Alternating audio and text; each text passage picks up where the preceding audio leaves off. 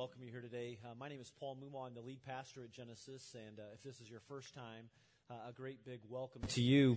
I'm excited. We're starting a brand new series today in the book of Philippians. If you've got your own Bible and you want to get there with us now, we'll start in just a moment. But before we do that, I want to tell you kind of about an important move that we're making here at Genesis Church, our Noblesville campus. We're growing.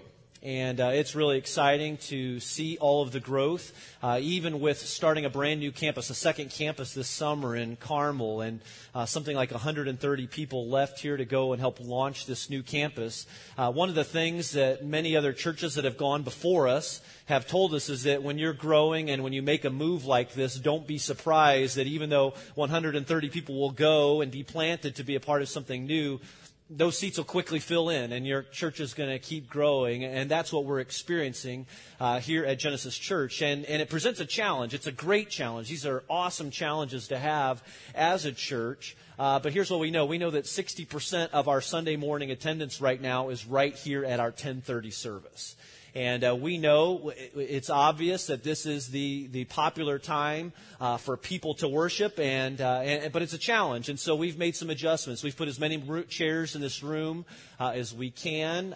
We've encouraged people to attend both 9 and 12, which some were willing to do. But after talking with other churches and after discussing this for a while, we've realized that we need to make a move in our Sunday morning times to really to move from one really optimal hour of worship in order to have two.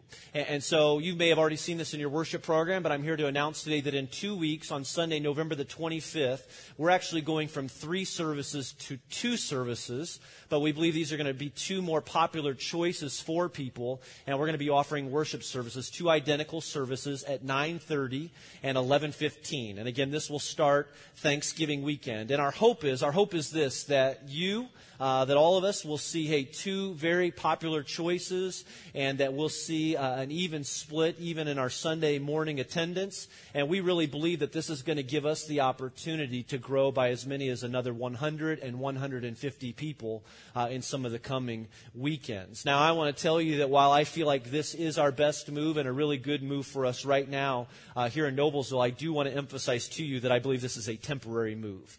That as we keep growing, I believe that we will come to a place where 2 services will not be enough for us. And so I'm just asking you to pray. I'm just asking you to pray for wisdom and pray for those next steps. What I know is this, Genesis Church has never been a church that has said, hey, we've got enough or we're not willing to make room for more. And so we will continue to do everything we can to make sure that everyone that comes in here on his Sundays has a seat. So again, Sunday, November 25th, that's 2 weeks from today. We're going to move from 3 services to 2 services. Those will be identical, and those will be at 9:30 and 11:15. And we hope and pray that one of those will be a great choice for you. Hey, will you join me in prayer as we get rolling today? God, again, we thank you for this day today, and we see this and believe this as a gift from you. Thank you that we can come here into this room and worship and open up our hearts to you, to see people that we love, and to enjoy being a community, one church together. God, I thank you on this Veterans Day. We thank you, Lord, for all the men and women who have served, and even those who are serving today all around the world. We thank you for their commitment. We thank you for their sacrifice. God, we enjoy, and we are so grateful for the freedoms that we enjoy here today, not only on a Sunday, but all throughout our week. And most importantly, we know these come from you, and that you've blessed us. And we say thank you today. God, I thank you for the great work that you're doing at Genesis Church here on our Noblesville campus and even in our Carmel campus. We lift up our brothers and sisters in Christ to you today as they're meeting right now and pray for your work there, your continued work. God, thank you for your work here in Noblesville. Lord, we pray you keep stretching us and show us how we can welcome others, how we can welcome one another, and that you'll keep growing this community and that we glorify you in everything that we do. And God, as we start in Philippians today, I know and I believe that there are some people here this morning who are really hurting right now. And they're going to read these words maybe from a situation, maybe like some of us can't even understand. But God, we know that you are good, that your truth is good and right and perfect for every single one of us. And so I pray that you would open up our hearts today and over these coming weeks to hear from you, God, and to see how we can live our lives for you with faith in you and trust in you for all things. We pray this now in Jesus' name. Amen. How many of you know how to drive a stick shift? By a show of hands. All right, a lot of people. Although I'm seeing some spouses turn to you don't know how to drive a stick shift? What are you talking about? I remember when I learned how to drive a stick shift, but it took a long time. I was in high school, and I had a couple of buddies that, their car, they had a stick shift, and so they tried to teach me, and I remember how enjoyable of an experience that was for them. To laugh and to watch me try and learn to drive a stick. Because if you've ever tried or you know how, for me it was just that challenge. It was the timing of the clutch and the gas. I mean, just that perfect timing. And so how many times did I kill that car and that car shook and they would just laugh and laugh. Well, I got to the point where it's like, I'm never going to learn with help like this, all right? I mean, this sort of pressure time and time again. And so I was working for this delivery company at the time, and they had an S10 pickup truck, and it was a stick shift. And I was determined that I was going to learn how to drive that stick. And so there would be these days and these times where I'd be scheduled to go out and do a delivery, and I'd take that S10 all by myself. Because I just knew that if I could get out by myself on the road, I knew what I needed to do. It was just learning how to do it. It was just learning that timing. And sure enough, wouldn't you know it, over time and with a lot of practice and with a lot stalling out at stoplights, I learned how to drive a stick and, probably ruined an S10 pickup in the process. But that's another story. Well, today we're starting a brand new series here at Genesis Church that we're calling Shift. And over the next 4 weeks, we're going to take a look at the book of Philippians, kind of highlighting some of the more important verses, or just at least for today or for this season, most important verses out of these 4 chapters. And again, we're calling this series Shift, and I want to say from the beginning that I'm going to do my very best to enunciate that word very carefully over the next few weeks. We're trying to spell check very well in the worship program. We realize even the absence of one letter could make for a very memorable morning here at Genesis. So we're going to do our best. But we're talking about the book of Philippians, and as we get started in it, what I want to do is I want to give you a little bit of context, because I believe that context is very important for us in reading this. The Apostle Paul, if you're taking notes, is the writer of Philippians. And to best grasp these words from Paul, I think it's important that you understand what's happening in his life and around his life when he writes these words. Because if we can better understand his circumstances, I think you're going to appreciate even more what he has to say. All right, the book of Philippians is a letter.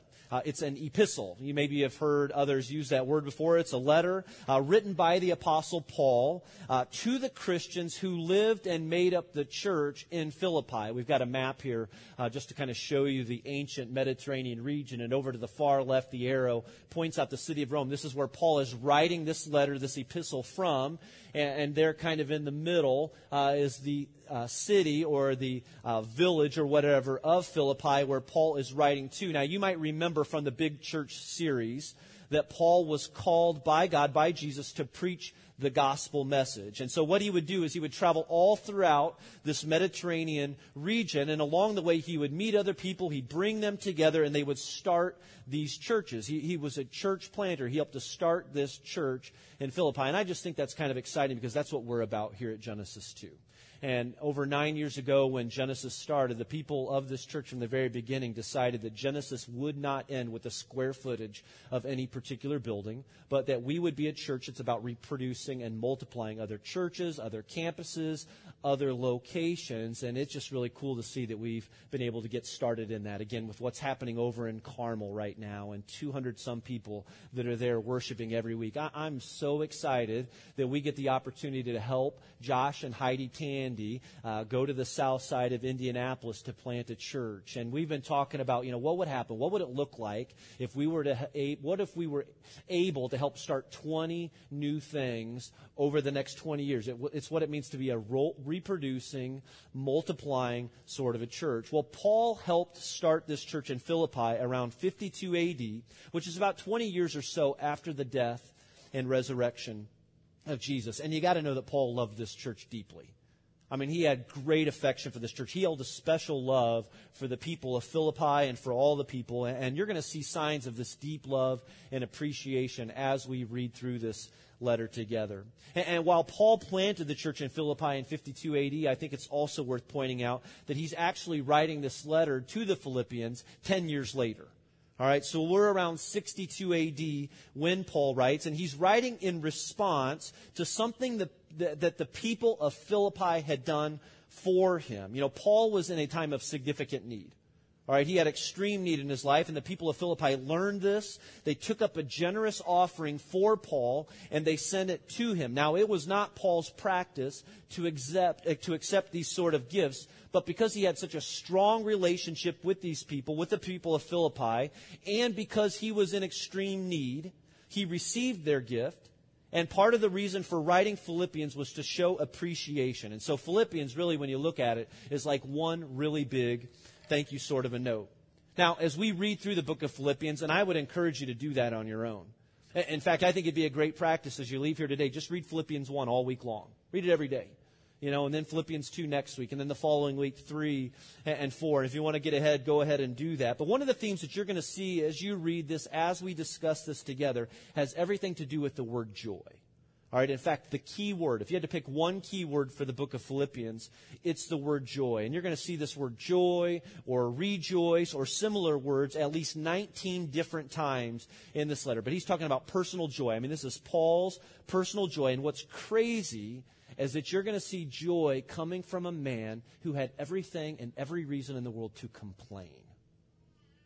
And so right from the start of this series, I want to give you a piece of information that I think will help you as you read this. And it's an important detail that will give you some insight and at least some perspective into Paul's writing. But before I do that, let me just ask you this. Have you ever known of someone but not really known them? And because you know of them, but you don't really know them, well, because of just who we are, you make some judgments of them. I mean, you know, maybe there's a particular impression they've left. I mean, maybe, you know, to know of someone but not really know them, I mean, maybe it's somebody you go to school with, you know, and so it's the way they act or the way they react or something, or maybe the way they dress. And because of what you've seen, first impressions, like, you might not really know them, but you know of them, and so you make some decisions based on them. Maybe you work with somebody, maybe you've worked for someone in the past, and you don't really know them, but you know of them, and again, you just hear the way that they talk, and so, again, we all do this, and, you know, we make decisions based on rumors or, again, first impressions. But then, one day, you get to know them, and you realize how wrong you were. You know, I mean, maybe you end up marrying that person, you know. I mean, you didn't really like them when you first met them, but you got to know them and you found out, hey, this is somebody that I could marry. Your perspective changes when you get to know them. Or how about this? Have you ever had a bad day? Like a bad day where maybe you have a fight, a small fight with your spouse in the morning, or maybe on the way to work. The engine light comes on, and by the end of the day, you discover you need a new transmission, or, you know, I mean, something happens at work, I mean, something that you weren't expecting. And so to you, it feels like everything's falling apart in one day. And in and of themselves on their own, maybe they're not as big of a deal, but when they start compounding on one another, I mean, it just feels like life is slipping away until you get home and you watch the news and you hear the story of a dad who's killed in a car accident on the way home from work. And then you think about a wife who now has lost a husband and kids that have lost a dad. And, well, just that sort of perspective changes things. I mean, all of a sudden, your day doesn't look so bad after all. Or do you have kids? I mean, and when I say kids, maybe more than one kid. So, I mean, you've got a few kids, but if you have a few kids, do you remember what it was like to have one?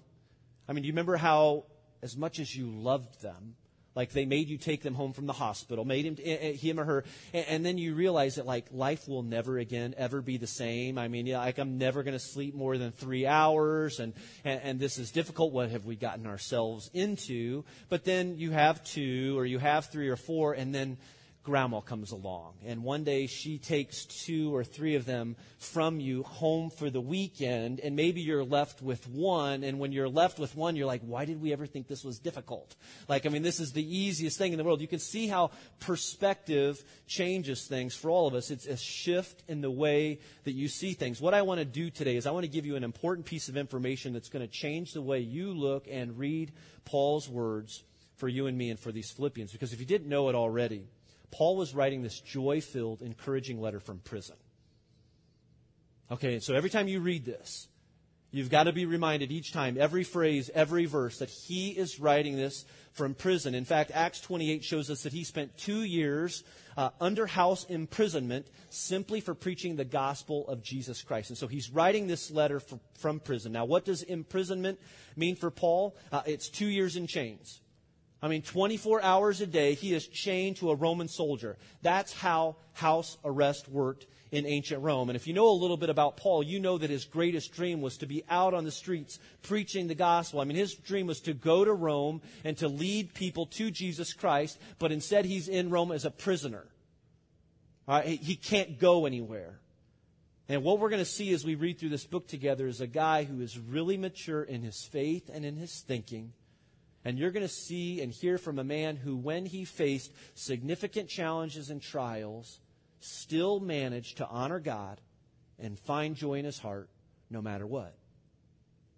And the key is that there's a secret ingredient here. Like, Paul's got something going on in his life. Where does Paul find this supernatural ability to find joy and hope and courage, even in the middle of tough times? It's in his relationship with Jesus Christ. That's the foundation for Paul. That's the secret ingredient for Paul. His purpose in life was found in no one else, nothing else other than Jesus Christ. It's his relationship with Jesus that is the secret ingredient that gives him perspective, and it's what gave him the ability to see life in this way. Here's what I've been praying for you today. I am praying that over the next few weeks, that God would give you the ability to see life, to see your circumstances, to see any difficult situation you might find yourself in now with a brand new set of lenses.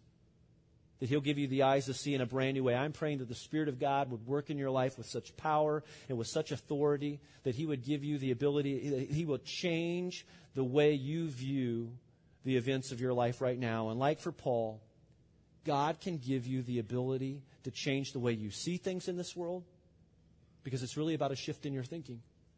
It's about a shift in your perspective. So let's get started together in Philippians chapter 1. I'm going to tell you right from the start, we're going to jump around every bit. We're not going to cover every single verse. You can do that on your own, but we're going to try and hit a bunch of these high points. But here's how it begins. Paul's writing again to the Philippians. This is a letter starting in Philippians 1, beginning in verse 2. Let's pick it up. Here's what he says. He says, "Grace and peace to you from God our Father and the Lord Jesus Christ." Now, grace and peace is a standard Greek and Hebrew sort of a greeting that Paul often used. Grace refers to God's undeserving favor towards us. It's his undeserving kindness that he shows to sinners like you and me. Peace refers to the peace that Jesus made possible between you and God, between me and God, when he gave his life on the cross. Now, grace is often misunderstood in our lives. We often misunderstand grace as luck. All right, so we'll look at certain things that happen in our lives or in other people's lives, and we'll often categorize it as luck. Now, peace is often misidentified as the absence of conflict. But for the believers in Philippi today, Paul reminds us that the blessings that you and I enjoy in our lives are not the result of luck. It's grace. And peace is not limited to the absence of anxiety for anyone, but peace is something that God can put in your heart, producing contentment in Jesus Christ. Now, it's interesting when you think about it, because let's remember that Paul's writing this letter from prison, and the Philippians didn't have it easy either. These Philippians were experiencing great persecution for their faith and their beliefs, but Paul greeted them enthusiastically with the assurance of grace and peace. Verse 3, he says, "I thank my God every time I remember you." Again, Paul had incredible love and respect for these people. He planted the church, and we believe that he spent significant time with the Philippians on at least 3 different occasions. And then in verse 4, he says, "In all my prayers for all of you, I always pray with joy." Now, there's our key word. Again, joy, if you're taking notes, is the theme of the book of Philippians. Now, what's joy? Well, a dictionary would define joy as happiness. It'd probably be your first reaction. That's my first reaction to this word. It's happiness. But in the Bible, the words joy and happiness are really quite distinct, because happiness is based on our circumstances. I mean, we're happy. For example, when life is going well, I mean, when you find out you get a pay raise or maybe you ace a test or something at school, I mean, you might feel happy, but when life is hard or when life gets difficult, I mean, we usually lose that feeling and end up angry or sad or anxious. But true joy, the type of joy that Paul's going to talk about all through this letter, rises above our circumstances. True joy keeps us balanced no matter how happy or how sad we might feel about any situation in life. Happiness in life, represents a horizontal sort of perspective. It's what I see and my circumstances going on around me each and every day. But joy reflects a vertical perspective. It's this vertical perspective. I'm not just going to see the things happening around me, but I'm also going to keep in line this vertical perspective because, well, I know there is a God and what He's done for me. I mean, it's about a life centered on God. And this kind of perspective, this vertical perspective, is what gives me the strength to feel joy in trials, no matter what happens, because we know and because we're confident that our God is still in control. True joy begins with a relationship with Jesus. That's where it starts.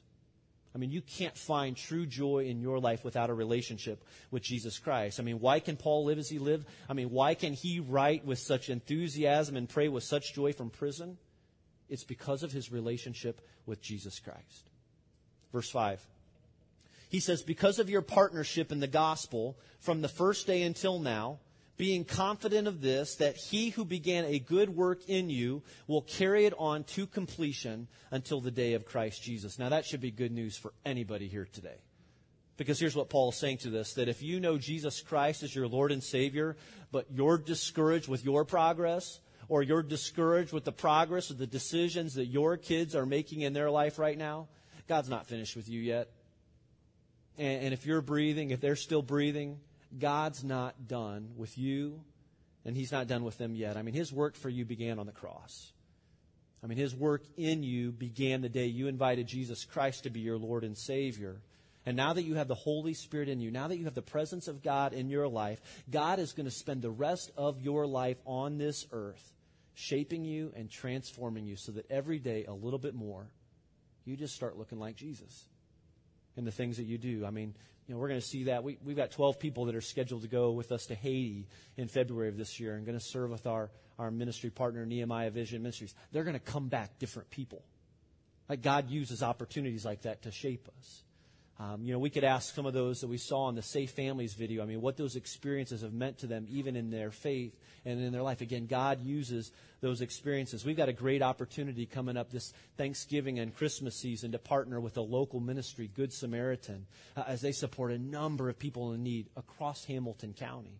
They need something like 3,300 volunteers over the next few weeks to deliver meals and to get gifts ready, for their big ministry right here in this community. And again, it's help right here in Hamilton County. And you can get involved with things like that. And as you serve, and you know this, many of you know this, as you serve, you're just opening up your life saying, hey, God, you can use me. You can shape me and transform me. And that's the work that He wants to do in every one of us until the day He takes us home or until the day that Jesus comes back. Verse 7, Paul writes, it is right for me to feel this way about you since I have you in my heart. And then notice this, whether I'm in chains, he's calling out the obvious in his life because he's in prison, or defending and confirming the gospel, all of you share in God's grace with me. Notice he says, and in some translations it says, even though I'm in chains. I mean, Paul knows that his friends in Philippi are going to be really concerned when they learn about his conditions, from this prison. And he knows they're going to make assumptions. And so he says, hey, I'm in chains, but it doesn't change anything. It doesn't change anything for me. I mean, just stop there for a second. And let's just ask this. I mean, do you think Paul wants it like this? I mean, if he really had a choice, do you think he would choose prison, or do you think he would choose freedom? Now, I'd think freedom. I think he'd rather be out, sharing the gospel message on the streets. But let me ask you this.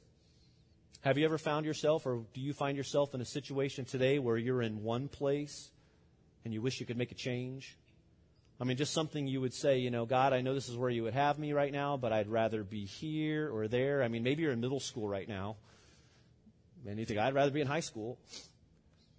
Or maybe you're in college right now and, well, you're at that time of the semester and you know what's coming over the next few weeks. And so even though you're in college and you might enjoy it, you'd rather be a graduate, not have to do what you're doing right now. If you have one job, there's a really good chance you wish you had another job. Some of you live in a house in one subdivision when you wish you lived in a bigger house in a bigger subdivision. Some of you here today are in a struggling marriage, and you might wish that you were in his marriage or her marriage. Just kind of a few things to keep in mind is, and I heard one pastor say, we all have these whats in our life, and we don't necessarily understand the whys. We do. We all have these whats. And like the Apostle Paul, we've got something going on in our life, and we're not real excited about it. And if we could change it, we could. We've got these whats, and so I regularly ask, God, why don't you do something about this? God, why do you have me here? Or why don't you make a change? Why does it have to be like this for me? Just know this. God always has a why behind the what.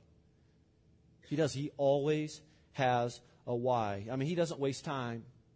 He doesn't waste circumstances or scenarios. The Bible says that God's ways are higher than our ways. His thoughts are higher than our thoughts. He can take what the enemy meant for evil and he can turn it into good. He can take an attack in your life and turn it into something that shapes your character. God always has whys. But here's what's important to know and to understand.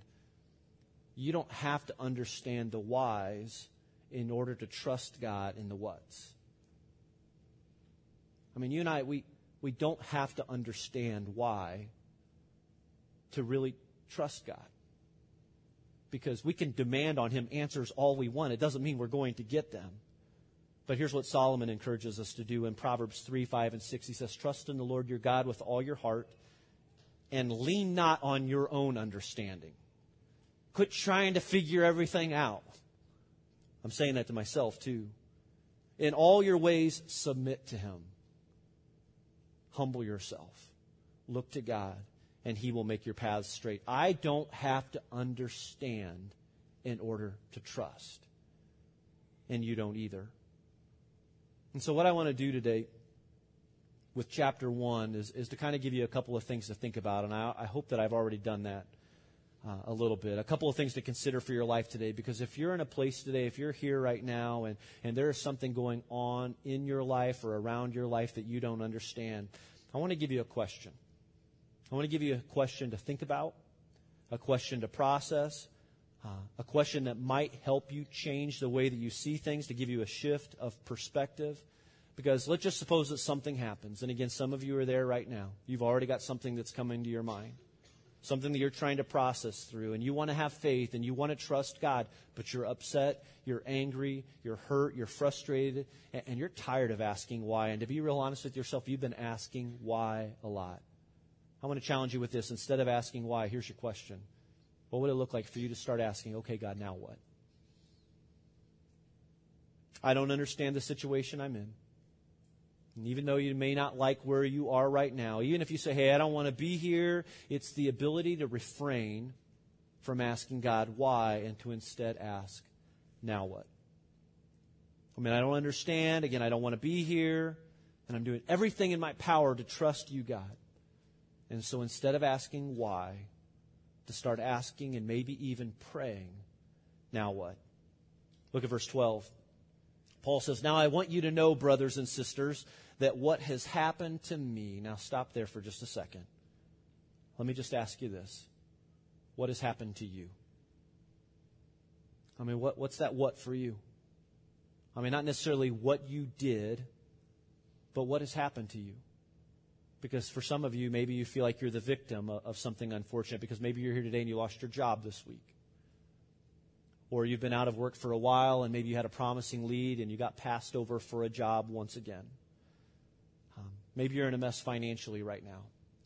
And because of that, you're behind on your mortgage or maybe behind on your rent and you really have no idea what next month is going to hold. Maybe you've got a spouse that came to you and said, hey, it's over. I'm not doing this for another year.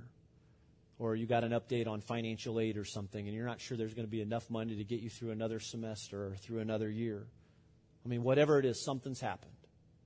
The outlook is really rough. It's something you didn't plan on. Look what Paul says. What has happened to me? I'm in chains. I'm in prison. And then he says, has actually served to advance the gospel. Paul says, yes, I'm in prison, and I know that from your perspective, it looks bad. But then he says, but it has really served to advance the gospel. Now, this word advance in the Greek is a military term.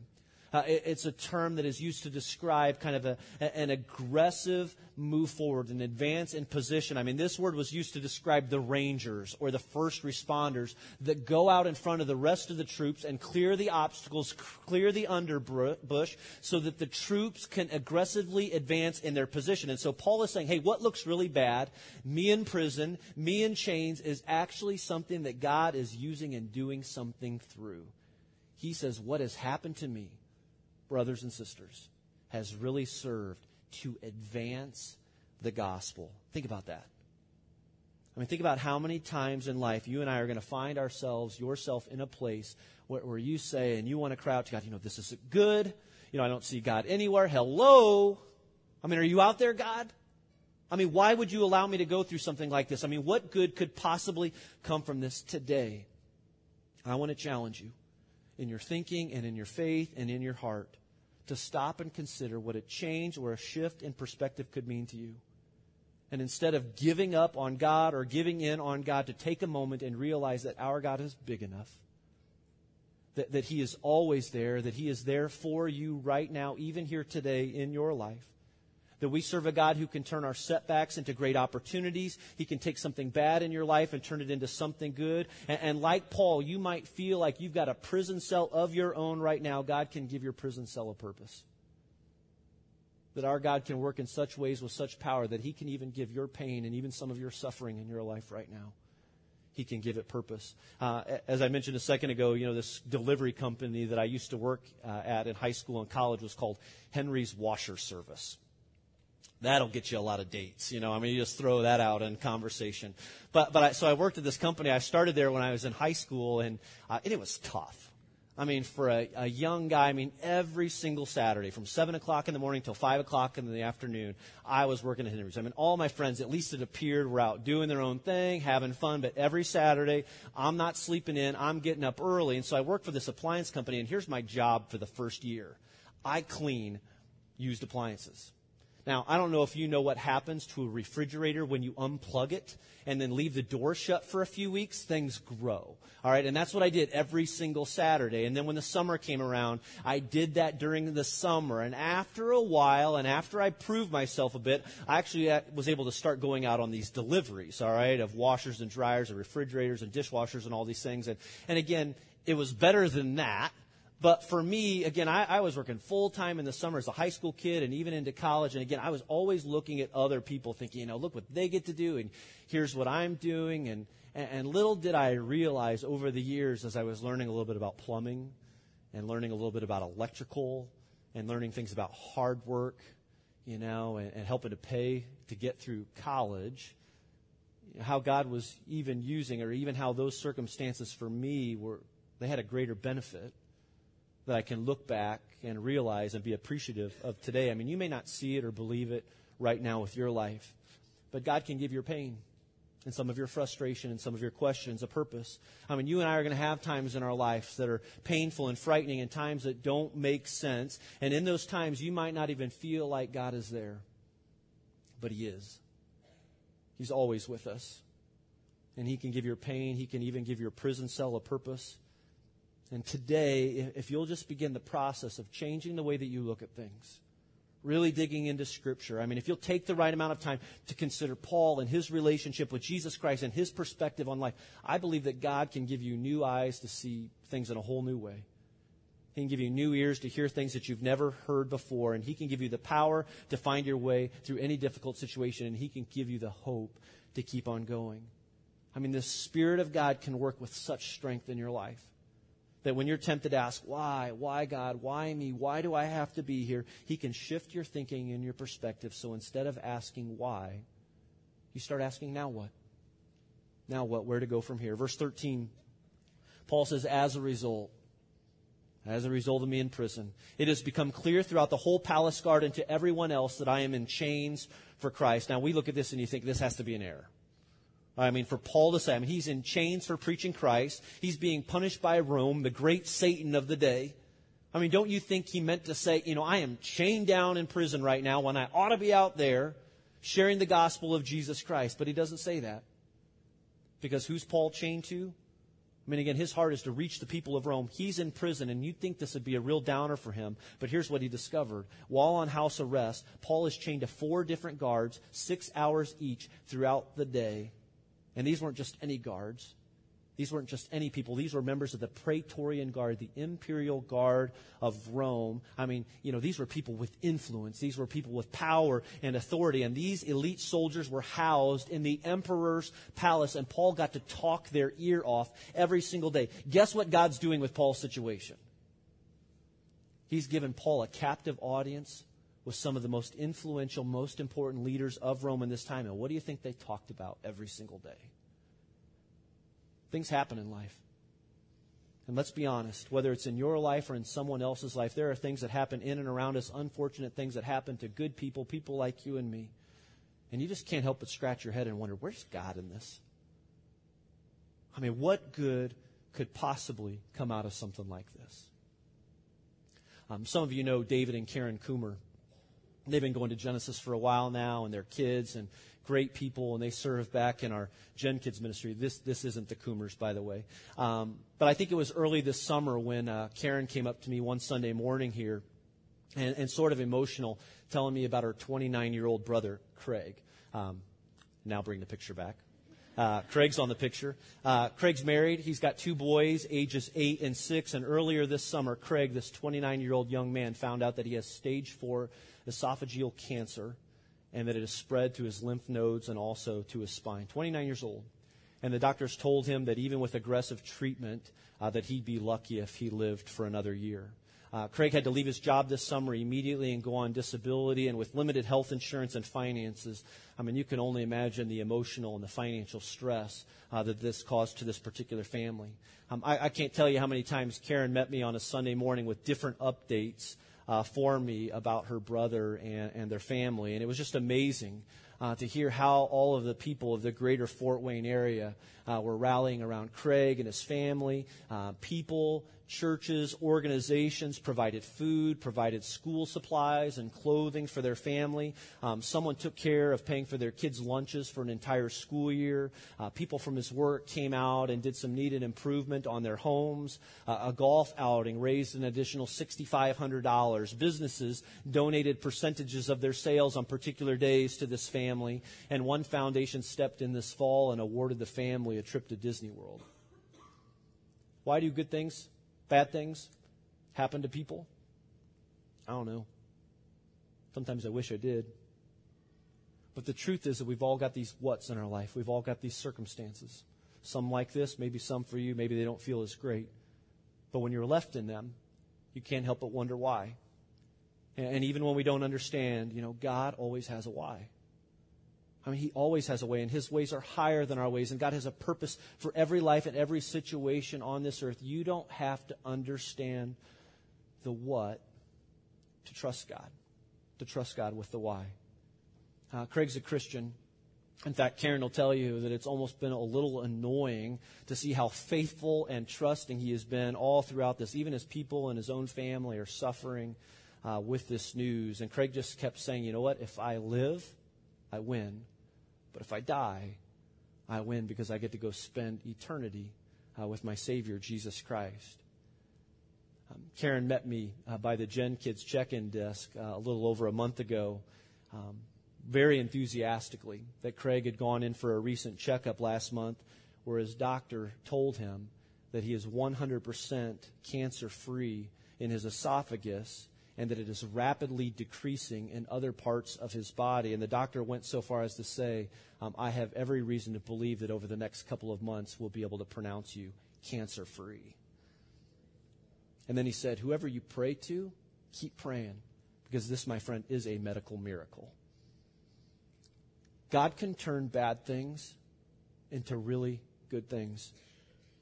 He can give your pain and your suffering and your situation a purpose, and He is always working in every way, shape, or form to bring glory to His name. Now, that doesn't mean that things are always going to work out like this story, or that they're always going to work out the way that we would hope they would. I mean, it doesn't mean that every question that we have this side of heaven is going to be answered. And some of you are here today and you're going through an extremely difficult time in your life right now. And it's taking everything that you have to hold it together. And if that's where you are today, I mean, please hear me to say this, that God can give you the strength to find your way through. I mean, your pain has a purpose. And you may not understand why, and no one may be even able to come close to help you understand your circumstances. But He is always working, and He is always present, and He's got a purpose for your life, and He loves you more than you can imagine, and He just asks you to trust. And over again, hear Him say, submit, and stay humble, and keep your eyes on me, and He'll show us the way through. I mean, your pain, your misery, your grief, like with Paul, it can be a part of your ministry. God can give you a ministry. I mean, God gave Paul an audience with these soldiers that he was chained to in prison. And He gave people like Craig and his family an audience all around Northeast Indiana and even here today, this morning. You might be going through something in your life right now, and guess what? God wants to give you a captive audience too. And for you, your audience might be your spouse. Your audience might be your children. It could be your neighbors. It could be the rest of your family. But God wants to give you an audience too, and He wants to give you opportunities to shine before your friends so that they might see your faith and trust in God, and He can give you the opportunity to say to others that here's what God did or is doing for me, and He can do the same for you. You know, as C.S. Lewis once said, more than we can understand, suffering is God's megaphone to rouse a deaf world. Look at verse 14. Paul says, and because of my chains, here's some of the results. Most of the brothers and sisters have become confident in the Lord and dare all the more to proclaim the gospel without fear. I mean, not only was the gospel being proclaimed or spread through Paul's contacts in prison, but his efforts were being multiplied outside of the prison too. I mean, and now God is using Paul's words to encourage the Philippians, and 2,000 years later, I believe that maybe for someone here today, God's going to use these words to encourage you too. But do you see the way that Paul thinks? I mean, do you see his perspective? We've all got these whats, and we want to know why. And maybe you're here today, and you're enduring some difficult times too, and you want to know why. God always has a why. I just can't tell you what it is. But He doesn't waste time. He doesn't waste a life. He doesn't waste circumstances or even pain. God's ways are higher than our ways, and even when we can't see it, He always has a why. He is always looking to bring glory to Himself through you and your situation. You don't have to understand the why in order to trust God with where you are right now. He can give you that perspective. And He can give you a perspective that will change the way that you see things. He can give you the ability to see and believe like Paul did. And He can enlighten you to the secret ingredient for Paul. What's that secret ingredient again? Well, it's in Philippians 1:21, when Paul says, for to me to live is Christ, and to die is gain. He says, if I live, I win. But if I die, I'll spend eternity with my Savior, Jesus Christ. It's about perspective. It's a shift in the way that you see things. And it begins with a personal relationship with Jesus. What could that mean to you? What could that mean for you today to be reminded of the faith that you have in Jesus Christ? Or what would it look like for you to take that step, that bold step in your life, to invite Him to be your Lord and Savior? Will you pray with me?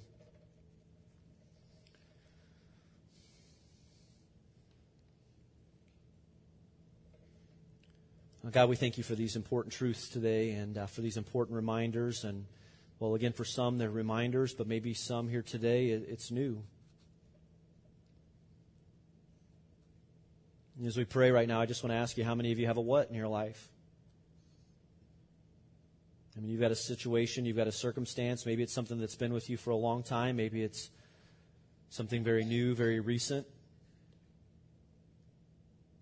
And you've been asking why. If you've been asking why, I don't want you to feel guilty about that. I ask why, and I believe that the Bible says that our God wants us to be real with Him. No phonies. But you've been asking why because you're hurting, because you're frustrated, because you're scared.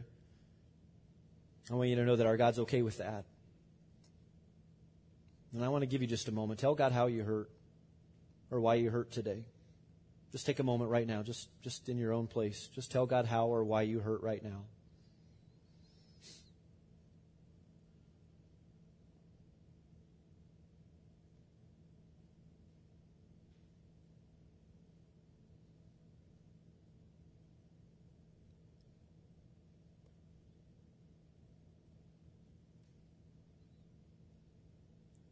You can have the confidence today and every day that our God can take that. He can take that kind of honesty with you and from you.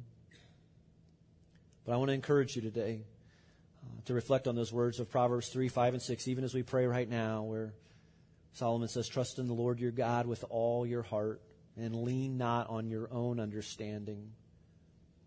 But then he says, in all your ways submit to him. What would it mean for you to submit to God today? To humble yourself before him today as a way of saying, I don't understand, but I trust you.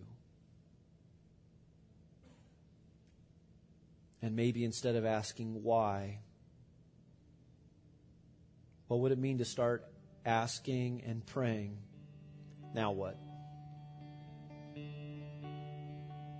Because who's the audience that God has given you today?